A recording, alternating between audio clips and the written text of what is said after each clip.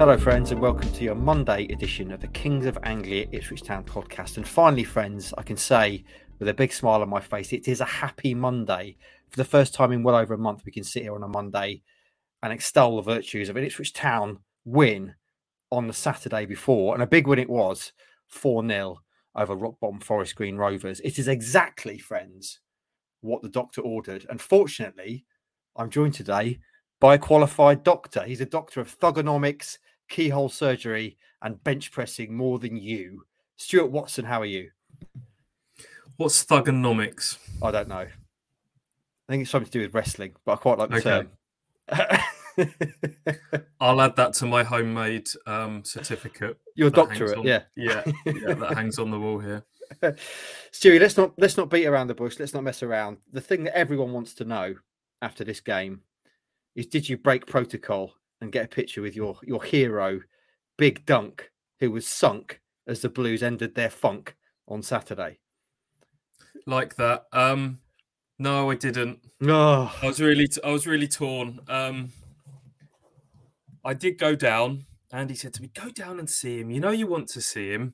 Yeah. Opposition manager quite often does it down by the tunnel pitch side at Portman Road, whereas Kieran McKenna will come up to the actual media room and sit on the podium and speak to us. My job is obviously to interview Kieran McKenna. Mm-hmm. And he said, "I'll do it. Go down there and see him. You know you want to see him." So, all right, down I scurried. I did manage to get in the little huddle. Yeah. Speaking to Duncan afterwards. Was just plucking up the courage to say, I was just going to politely say, "No questions for me, Duncan," because he was pretty downcast. He knew his team was well beaten. I was just going to say to him, "No questions from me," but just wanted to say thanks for giving me lots of lovely football memories growing up. And I could see Kieran McKenna in the corner of my eye speaking to BBC Suffolk. He does the radio down there first. I was thinking, come on, Brenner, keep him talking. But he finished first, and him and Marcus Nash sort of started heading up the stairs. So I had to cut short. I missed my opportunity to say what I wanted to say to Duncan and get a picture, because I had to scurry after Kieran McKenna up the stairs. But nice to see him nonetheless. I was saying on Thursday's show, and I can't. It's one of these things where I can't remember if we've ever actually talked about this on here, whether we've just talked about it in real life or we're not recording what we say. But you told me a story once about you being kind of an impromptu mascot at Everton and kind of meeting Big Dunk. And obviously he's a big guy and he seemed like a giant to a young Watson back then. Can you talk a bit about that? That was a game at Tottenham. I plucked out of the away end as an Everton supporter and got to go down there. And just sort of loiter by the tunnel and gawp at football players as they sort of came out as a young boy. He looked an absolute giant to me then, and he still looks a giant now, I have to say. Sometimes when you meet footballers in person, they never seem as big as they do when they're on a football pitch. But Duncan Ferguson does. He's got that presence about him, much in the same way that Vincent Kompany had a certain presence about him. When we saw him for the Burnley games recently, Duncan did as well. But as I said, he's got a job on his hands. Strangely, as I kind of dovetailed Kieran McKenna back up the stairs towards the press room, he sort of said, "Why are you down pitch side today? You're not normally down here." So I had to explain. I'd come down to see Duncan, actually, Everton supporter, and he said, Kieran sort of puffed his cheeks out and said, "He's got a job. He's got a job on his hands there with that team." They're bottom for a reason, and they're heading back to the fourth tier. Yeah, and Ferguson actually said as much, didn't he, after the game? Basically, Town are better than us. All we did was what we had to go, and that's all you can ask for. So let's talk about the game then, Stewie. Obviously, a must-win for Town, hosting the side bottom of the table, well adrift of things, given their relatively poor recent run of form. Ipswich Town had to win this game. They duly did. 4-0, one goal away from Hutchie's prediction of 5-0, and they could have had 5 or 6 or 7, to be fair. Last week's show was kind of downbeat, necessarily so, given the story of things and then the run of results. But this week, let's make no excuses. We're going to be upbeat this week because they've just won 4-0, and it's good to be upbeat after a big win. What did you make of it, Stewie? Yeah, I'm writing a sort of a positivity piece today, and we'll probably highlight some reasons to be optimistic. And I can already hear people sort of saying, "Oh, swinging from one extreme to the other. Last week it was the end of the world, and suddenly off the back of a win against a pretty poor bottom of the table team, we shouldn't suddenly forget about all of the things that we highlighted last week. And I do think all of those points about rotation and psychological blows and all the stuff we talked about last week are still valid. Of course they are. A 4-0 win against Forest Green doesn't change all of that, just as the 4-0 win against Morecambe didn't suddenly change everything a month or so ago. But I do think it's right, as we sit here, the sun's shining, spring is in the air, that we do try and sort of look on the positive side of things. We've given the critical friends speech last week to say, sort of, come on, this is 4 wins in 15 now. That's a pretty fair sample size to highlight a few of our concerns. But Saturday was good, and I think it's important now that we, we try and sort of highlight a few reasons to be cheerful and reasons to believe as we head down this final straight. Yeah, you're spot on there, Stu, aren't you? I mean, clearly Ipswich Town did what they should have done and what they had to do, but equally a win does make things feel better. So let's talk about it a little bit now. Stu, there's so much to talk about around the game. Obviously, some good goals scored, some really good performances. 3 members of the team of the week playing in blue. Where do you want to start with this one? I don't know who was in the team of the week yet. You picked that up, so I'm going to try and guess who was in it, and you can tell me. There were 3. Chaplin, obviously. Yes, yeah. Broadhead, I would like to think, would be correct. In there. Yeah. 2 more, have we? One more. One more in team of the week. What if it's going to be between Morsey and Davis? One of those 2. Am I correct? It's one of those 2. Yep. I'm going to say they're probably picked on statistics, which might mean that Davis gets in. Hey! There we go. It's a big box, folks. Look at that. Leif Davis, yeah. So Leif Davis, Nathan Broadhead and Connor Chaplin all in the League One Team of the Week released this morning. And rightly so. Obviously, Connor Chaplin got a brace. Broadhead with a goal and an assist. Leif Davis with an assist and hit the post. Where do you want to start, Stu? We talked before the game about needing to start fast and there being potential for somewhat of a nervy atmosphere to develop if Town was still kind of struggling to score before half time, given everything that had gone before.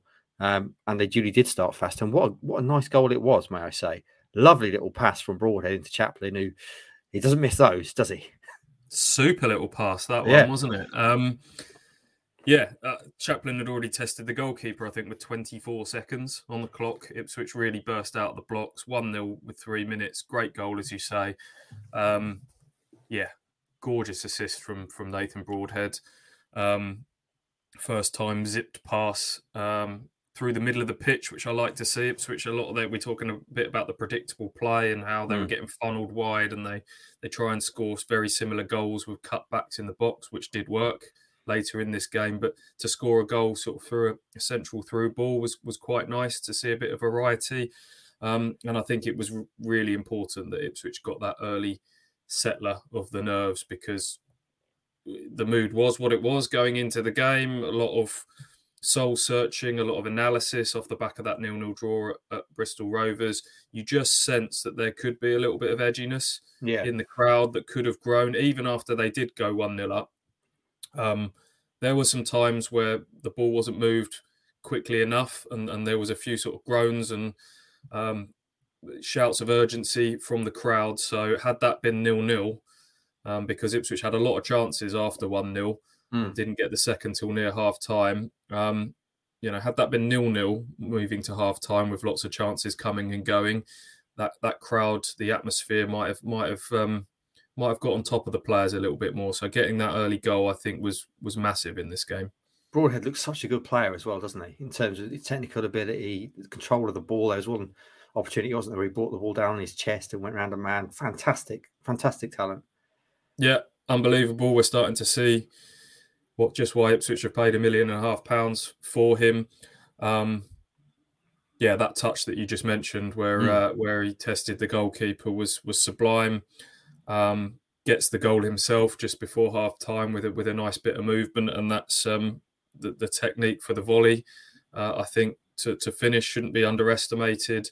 He looks a baller, doesn't he? So he's certainly, when we're talking about reasons to be optimistic, he looks like someone that's really sort of added a bit of X factor to the team, which is arguably one of the things that's been missing this season in those sort of tight games where there's been periods of frustration. We've now seen with the free kick against Sheffield Wednesday and things that we've just spoken about, that he might be able to add that little sprinkling of stardust that might make the difference. It didn't result in a goal, but it's worth highlighting. Harry Clark's ball to George Hurst, one of those kind of raking long field, just sailed over his shoulder. Hurst took it well, and then he went to chip the keeper, didn't he? I think it clipped the top of the bar. What a goal that would have been had that been scored, Stu. That's a beautiful bit of play. It was, yeah, and it was very noticeable to me. You talked about that raking ball over the top, that Ipswich did go a lot more direct in this game, certainly in the first half. Again, after all the talk about, maybe being a bit too predictable and do they need to mix it up, I thought there were signs that they did go longer more often, not just long, but direct in terms of, some ground passes, but everything didn't have to go through a midfield player. Everything didn't have to go through the thirds. There were times when Cameron Burgess would play a slightly more direct pass forwards. And I think that helped Ipswich kind of keep a relentless urgency and tempo to their play and just sort of smothered Forest Green, really. So it was good to see them mix it up a little bit more. You're right, that would have been a hell of a goal. I didn't fully appreciate at the time how good the first touch was from George Hurst to sort of tee himself up. Shame that didn't go in.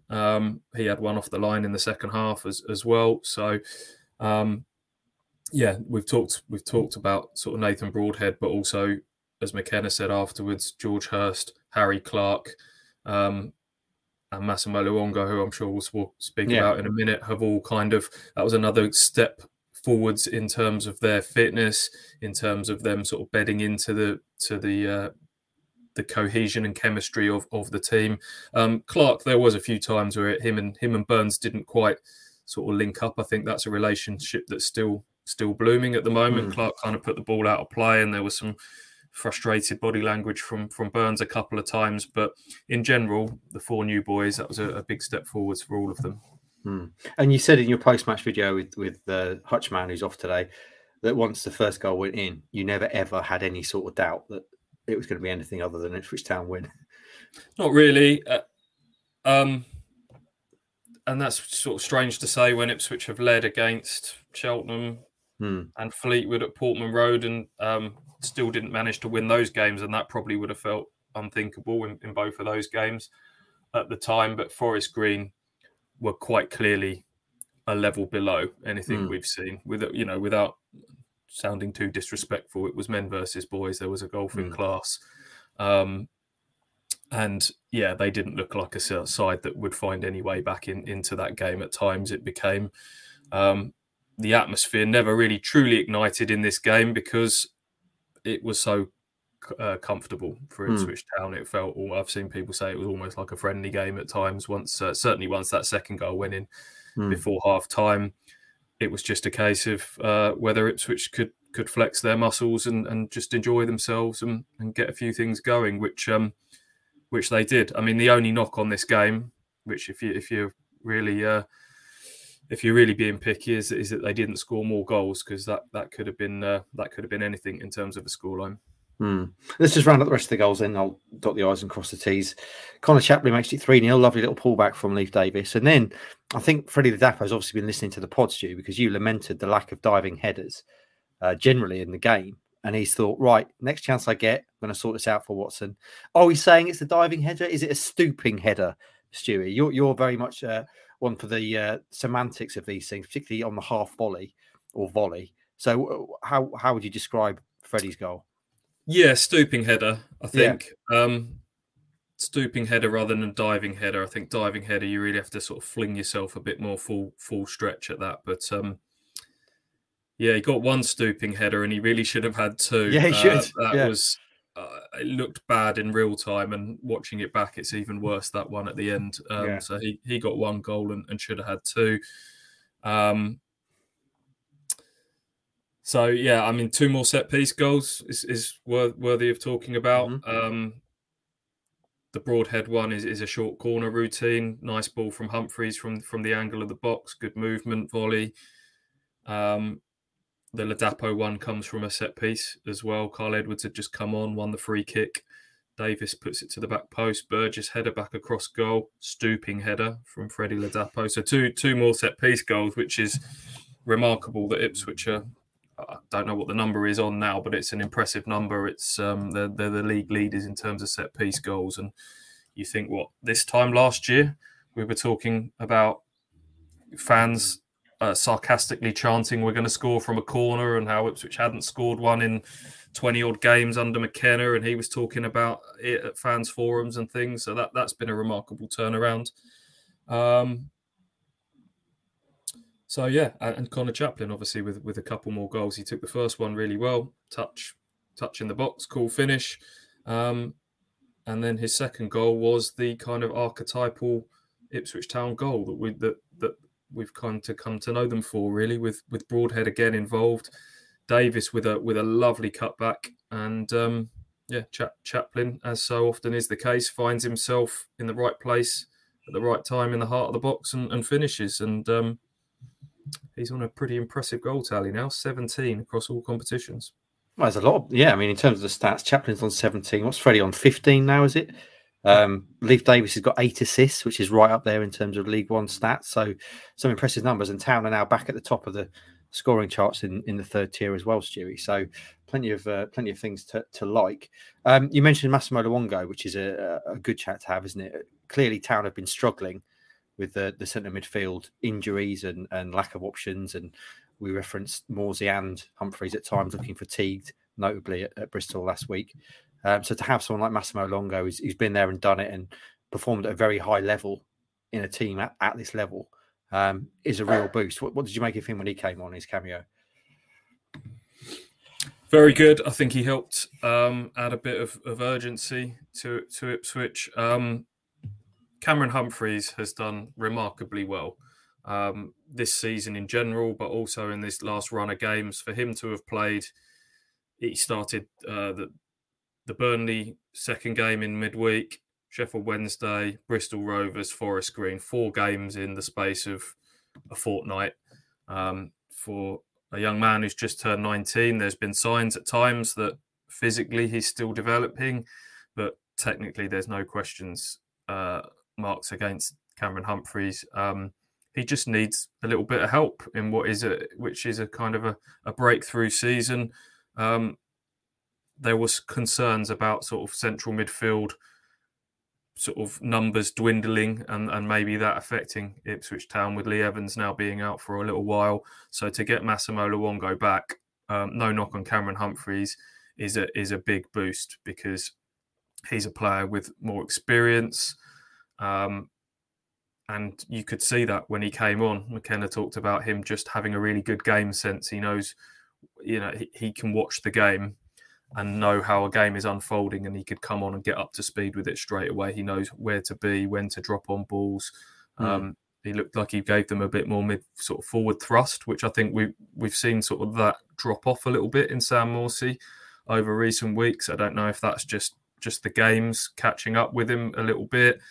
But Sam Morsey hasn't been breaking into the box and looking like a goal threat. If you remember, sort of Andy went through a spell where he was putting his £1 million picks money on Sam Morsey to score every game. I don't think he'd be doing that now, because it doesn't feel like there's a goal from Sam Morsey coming every other game or so at the moment. So that was another nice positive from this game. A very bright cameo from Massimo Luongo.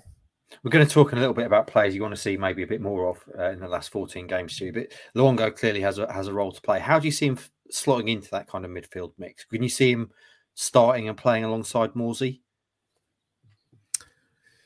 Yeah, and again, I reiterate that is by no means a knock on Cameron Humphreys at all. He's had a big role in this season, bigger than probably he or anyone anticipated at the start of the campaign, and I'm sure he still has a big role to play over these final 15 games or so. But I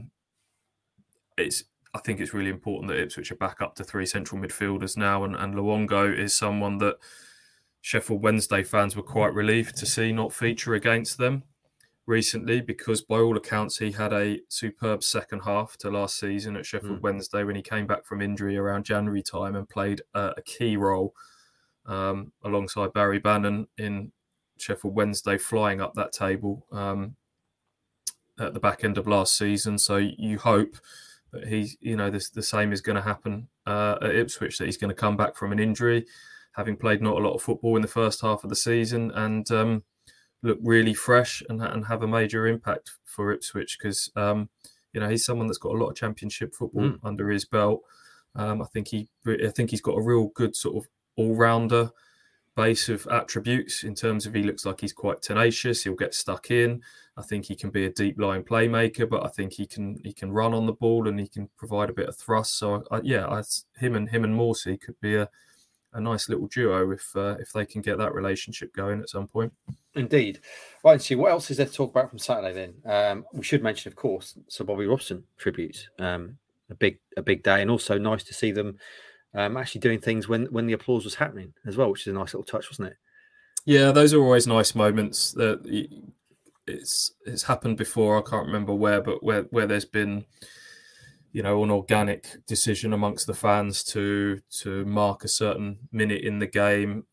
Sometimes it's sadly because somebody has passed away, or somebody is ill, or it's marking some sort of moment. And when a team then scores in that minute, it always feels like a really special moment within the ground. And we got that in the 79th minute. If we're being pedantic here, if you're going to applaud in the 78th minute, that needs to start on 77. But obviously the majority sort of waited till the clock hit 78, and just as that applause started, Ipswich went and scored with that Ladapo header, which was nice, and they nearly repeated the trick on 81. Obviously 78 and 81 selected to mark sort of Sir Bobby's major silverware achievements at Ipswich Town. And a really, really nice move that ended with Leif Davis thumping the post with a swerving shot. So that would have been the cherry on the cake, I think, had that one gone in as well. So everything around sort of the celebrations of Sir Bobby on what would have been his 90th birthday was really nice.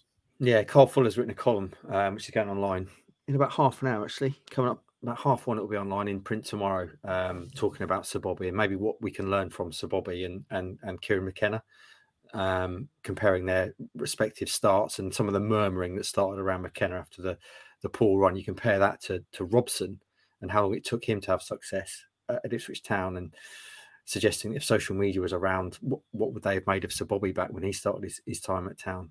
Interesting stuff, worth a read.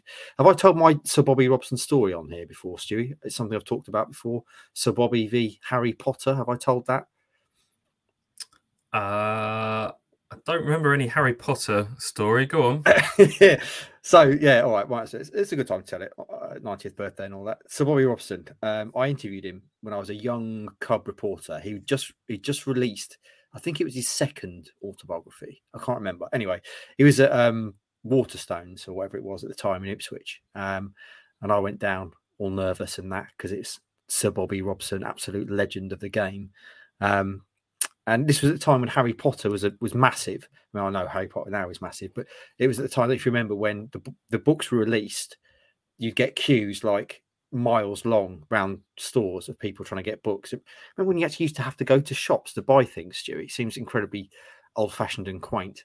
Anyway, I went to interview Sir Bobby, and on the way in, because he was signing books, there was a ridiculous queue, like going down. It felt like miles through Ipswich to actually get to meet him. I went and chatted to him. He was unbelievably friendly and very giving of his time, and quite what would be the word? Quite understanding. I was clearly quite nervous in his presence, and he took his time with me and had a bit of a laugh and joke with me. He was like the best granddad you could imagine, really.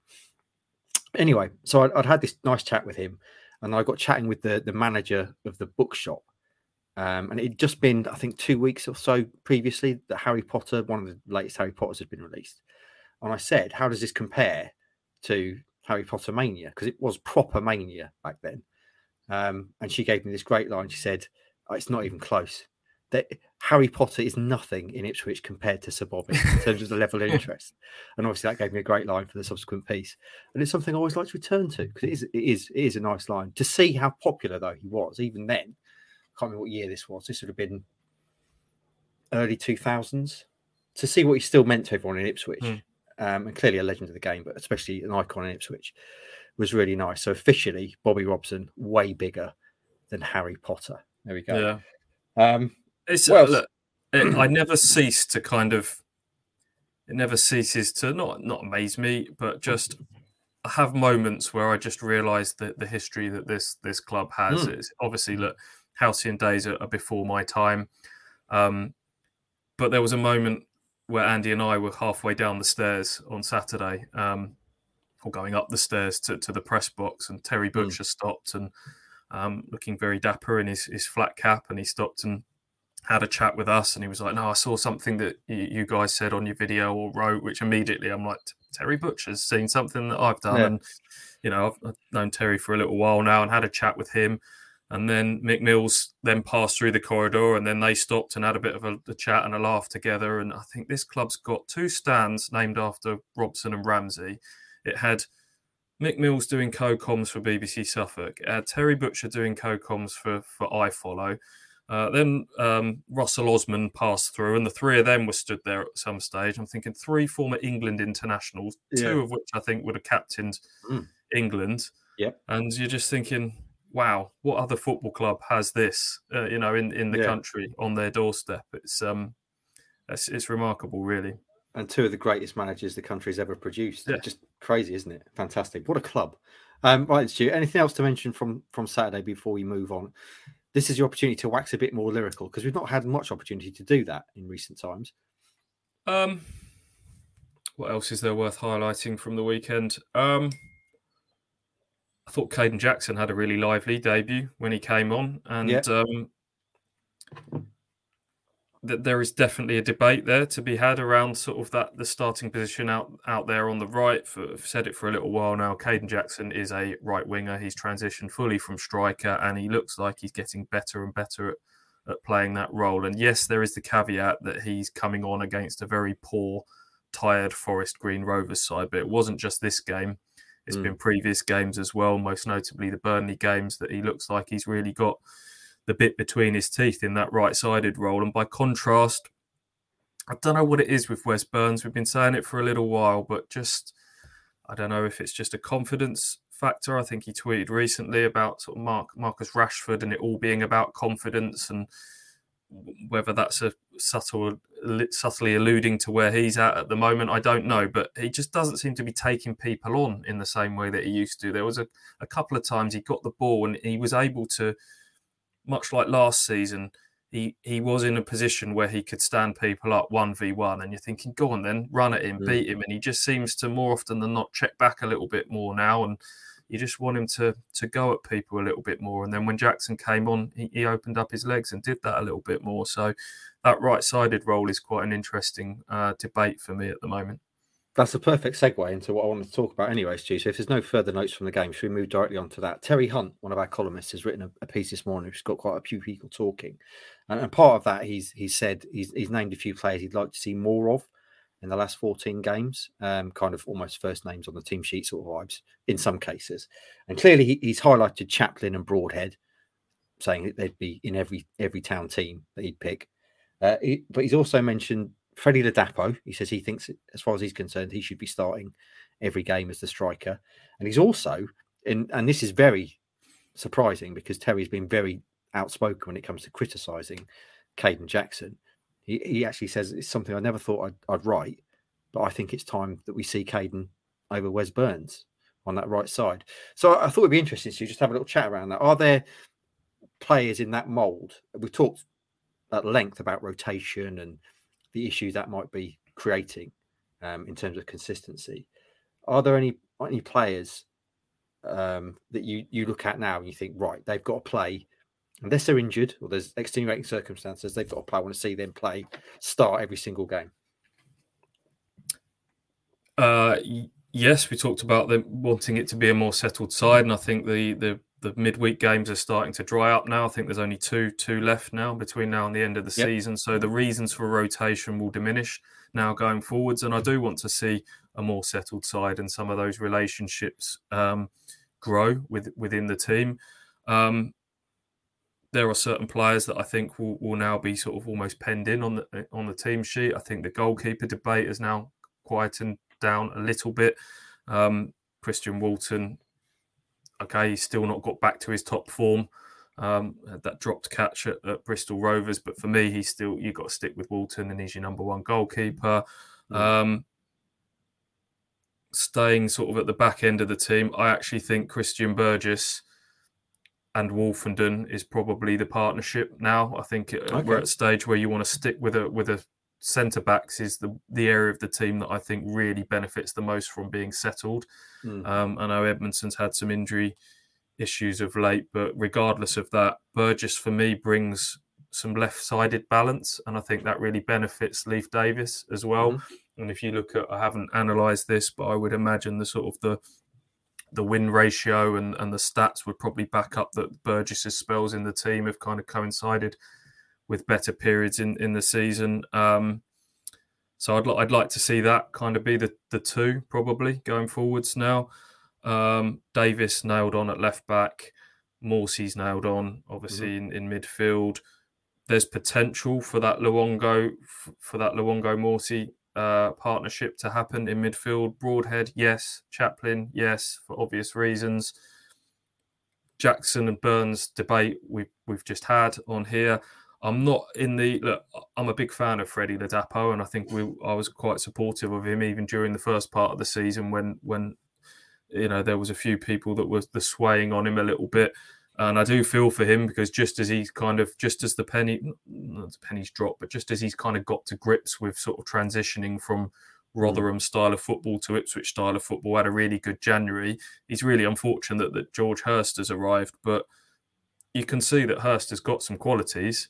And what I would say is George Hurst, I talked about, we did talk about coming good in the summer. Luongo having a really strong second half of last season. Same with George Hurst as well.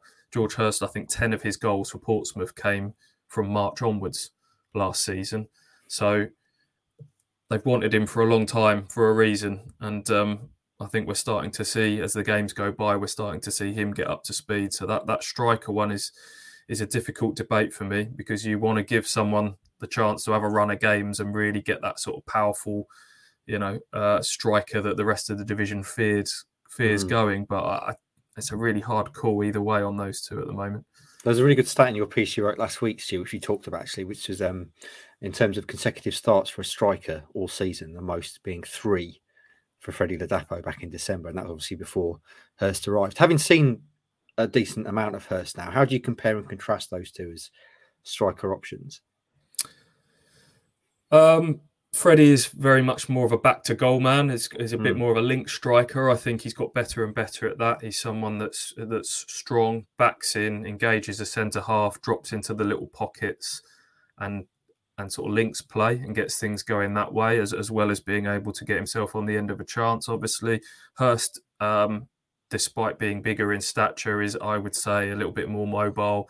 His instinct is to be on the last shoulder, to run in behind. We mentioned that chance earlier that he's drifted onto the end of the Clark ball forwards. So, yeah, slightly different attributes, and I'm sure McKenna will kind of look at who is best suited to different games.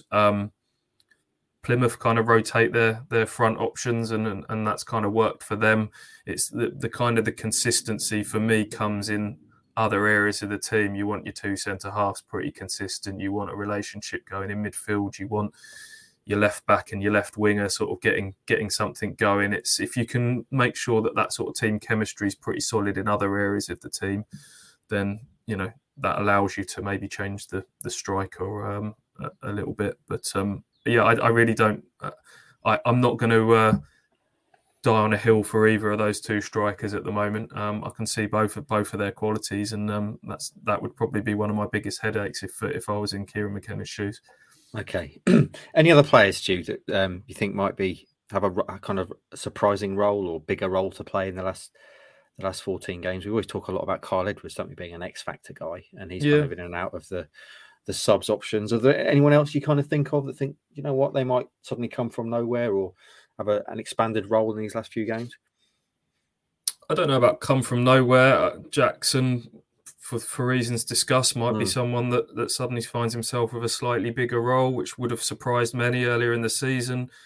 If we were talking about sort of most improved player of the season, I'd probably put Cameron Burgess in that if we're talking about someone who is, going to be your most reliable, consistent, does what it says on the tin centre half, Burgess would probably be that guy for me now. I think he's come on leaps and bounds this season.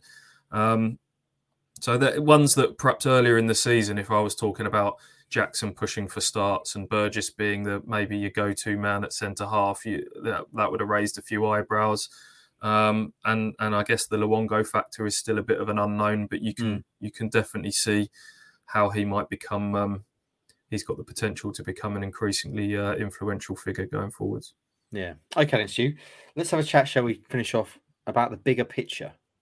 We spent a lot of time talking about the bigger picture in recent weeks and how you can't just take games in isolation.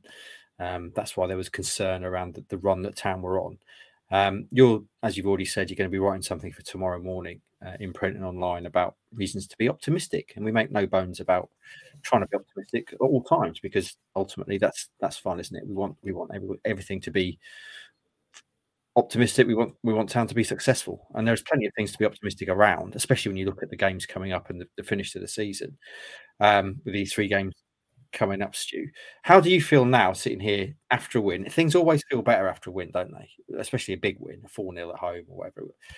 That always makes things feel better. And then you look at the other things around the league, Town moving back up to 3rd, for example, Bolton finally losing at Wickham, who have now won 5 in a row. That's interesting. Keep an eye on. Also, note Shrewsbury, who are on an absolute tear.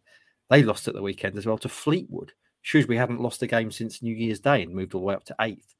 So, yeah, Town back up to 3rd. Not much has changed in terms of the top 2. They're still 8 points off the top 2. I know Plymouth dropped points at the weekend. But how do you feel about things now, Stewie? Has it changed in any way?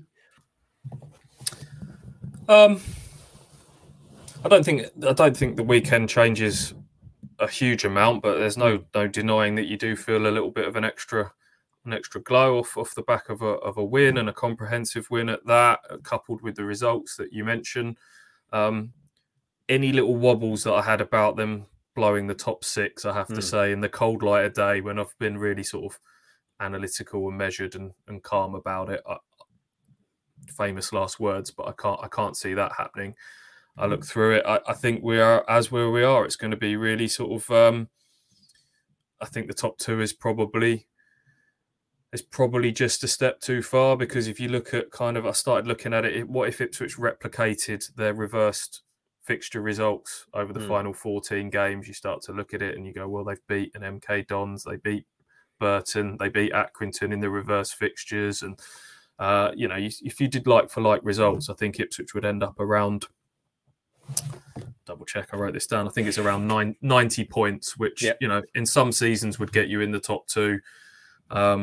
In others, you'd fall just short. And with the points totals that most people are on at the moment, it's probably going to end up with them just finishing short. So even if they can get back to their early season form and get their mojo going and get some sort of winning momentum, I still think they've probably left themselves a little bit too much. It's just about now. I think, as I said in I think the podcast last week, almost getting your head over the fact that the top 2 is gone. Maybe it was a blessing in disguise that came early. With the Bristol Rovers game was almost the moment that I think people's mindset switched from, okay, the top 2 is probably gone now, but now it's all about just getting as much confidence and momentum as possible going into a potential playoff campaign, and that's probably where I'm at with it at the moment. Give us a little sneak preview of what you're going to write then in terms of reasons to be optimistic. I'm not expecting you to give us everything. Obviously, save something for the people, Stu. Yeah. But when you look at that kind of topic of things to be optimistic about, what do you think of? Clearly, the next 3 games are reasons to be optimistic because they should win all. Well, they should win. They must win all 3 of those. And then when you look at the actual final run of the season, yes, they've got those 3 difficult away games, haven't they, against the playoff rivals Derby, Barnsley and Bolton. But the home games, all they should win. Wickham on Good Friday looks like a big game, potentially. So talk to me about optimism and reasons to be optimistic. Yeah, I think the fixture schedule is certainly one. I can hear people saying, yeah, we felt like that ahead of games against Lincoln and Fleetwood and Cheltenham. We can't take anything like that for granted. But, there's no doubt. You look at these next 3 games, backed by a huge away following, 7,000 odd at MK Dons, followed by Burton and Accrington at home on a Saturday, Tuesday. I always think that those kind of, if you get a home double header Saturday, Tuesday, they can really supercharge your season. I always reference back to 2014-15, where Ipswich, I think, managed to get sort of maximum 6 points in those home double headers 2 or 3 times. That really gets everybody going again, I think. So big opportunity in these next 3 games, particularly because if I jotted down the next 5 games for all of the teams that are up there, and on paper, I stress on paper, which doesn't always mean everything, but Sheffield Wednesday's next 5 games, they've got Charlton, Peterborough, Portsmouth, Bolton, Barnsley. You read those 5 out, that's quite tricky. Derby have got Barnsley next. They've got Plymouth coming up as well. Plymouth's next 5 games, Peterborough, Charlton, Derby, Barnsley, and then Forest Green. So I could go through them all, but on paper, Ipswich's next 5 games, you would take that ahead of everyone else in the top 6. And things can change quite quickly. So momentum, I think, is everything when it comes to promotion chases. And I know we keep saying it, Ipswich need to string wins together. And I stress that all of the things that we raised last week are still valid. One swallow doesn't make a summer. Ipswich beat a pretty rank bad team on Saturday. It doesn't change anything. It's now about backing it up. They haven't won back-to-back games in the league since October. So these next 2-3 games, I think, are vital in kind of setting the tone as to what will follow. Just on further big picture stuff, I know McGoldrick scored again at the weekend. Always interesting. I think he's on 17 now for the season. And also, Stu, I'm starting to think it might not happen for Raheem the Dream. He got sent off for Exeter in a rare appearance. So yeah, maybe Raheem Harper it's not going to happen for him in Ipswich Town, which is a great shame. And I do apologise, Raheem, for cursing you with a nickname. The last nickname I'll ever give an Ipswich Town player, Minty, for the record, is very much Stu's nickname. Yeah, I'll own that and hope that that's working out all right. That's working out all right for Broadhead. Minty certainly gave me the tingles on Saturday. That's for sure. There he is. Right, Stu. We're coming up to about 45 minutes now. Obviously, it was going to be a shorter one today because it's just the 2 of us.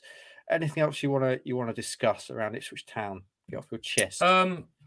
No, just in terms of the reasons to be optimistic. The fact that they are now the top goal scorers again, 60 goals. Players at the top end of the pitch scoring goals. That's a reason to be optimistic. The fact that I mentioned the schedule, that there's now only a couple of midweek games left. Plymouth and Bolton both in the trophy still, so that you could see that as having a more hectic schedule and a bit of a distraction there for those 2, possibly. The fact that I've said that these January signings hopefully will get better and better and more embedded as time goes on. There's other things to kind of mention in terms of reasons to be positive. That doesn't suddenly say that everything that we raised last week isn't dead and isn't still valid. Of course it all is, but we've given Ipswich the little come on, buck your ideas up. The pressure's on now. Sort yourselves out a little bit last week. I feel like now is a vital juncture to kind of highlight some of the reasons to believe and still be positive and still show them that we want them to do well. We do, the fans do, everybody is kind of behind this and hopeful that this can still be a season to remember.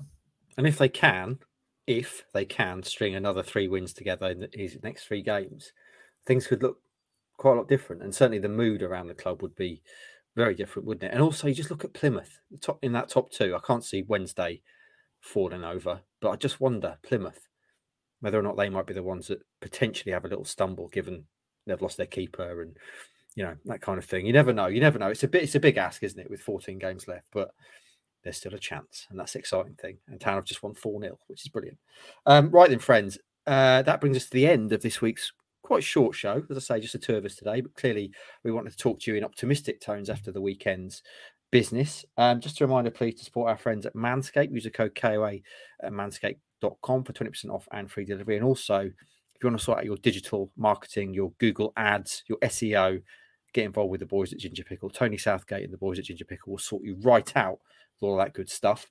Stewie, what else have you been doing away from football? What should we talk about? I need to update the people on adventures with my air fryer from the weekend. Crispy chili beef, top notch in the air fryer. Did the prawn toast again because that is naughty. That's really nice. And then last night we made chicken katsu curry in the air fryer, Stewie. Really crunchy panko breadcrumb coated chicken with a lovely little katsu sauce. Obviously, you don't make that in the air fryer. But it's top notch. Have I inspired you to pull your air fryer out, Stu, and start making things? Yes. Can you send these recipes over to me in writing, please? And I'll post some pictures of me incinerating it all. It's been revelatory so far, this air fryer journey for me, and I'm pleased to see that there's a few people asking for recipes and making them over the weekend. I know Ian Wallbank was going to try the Pringles coated fried chicken. So I don't know how that worked out for you, and hopefully you enjoyed it. What else is new in your world, Watto? How's the training go? We've not talked about you being massive for a while. Is it bulking season at the moment? That's the problem, mate. It's always bulking season. It's never cutting season. Yeah, it's going all right. I'm all right, mate. Not too bad. I've got no non-football chat for you today, I'll be honest. Have you watched, by the way, Stu? You like this? Have you started watching the new Full Swing thing on Netflix? You know, the thing that follows the PGA Tour? Like a behind-the-scenes thing. It's brilliant. Really good. I mean, obviously, they could not have picked a better time to follow professional golf as a live tour appears. And there's some... I can see... I haven't watched it all yet, but I can see there's going to be some real insights into the kind of... rancor that creates. Rory McIlroy's being quite a key player at the moment, and I think he's quite outspoken about that, isn't he? So very interesting, and also to see the relationship between Rory and Tiger Woods is quite nice. Almost like kind of big brother sort of thing there. Do all these little things, the behind the scenes stuff. I absolutely love, Stu, because the problem with sport now is it's so media managed, isn't it? And everyone speaks in cliches and kind of riddles. So to see people actually being themselves behind the scenes is really nice. And I think that can only help people be drawn to professional sport. Absolutely. That sounds right up my street. That does. Have a look at it, mate. It's really good. I'll check that out. It's really good. Right, and friends, what was really good was Town winning at the weekend. We said it doesn't mean everything is suddenly ripe and rosy in the garden, but it is a step closer. So we'll take our leave. We'll get on with our business for the start of the week. I hope you have a great start to the week, and we'll be back later on this week to talk about the trip to MK Dons and anything else that's happened since. Have a great start to the week, friends, and we'll be back later this week.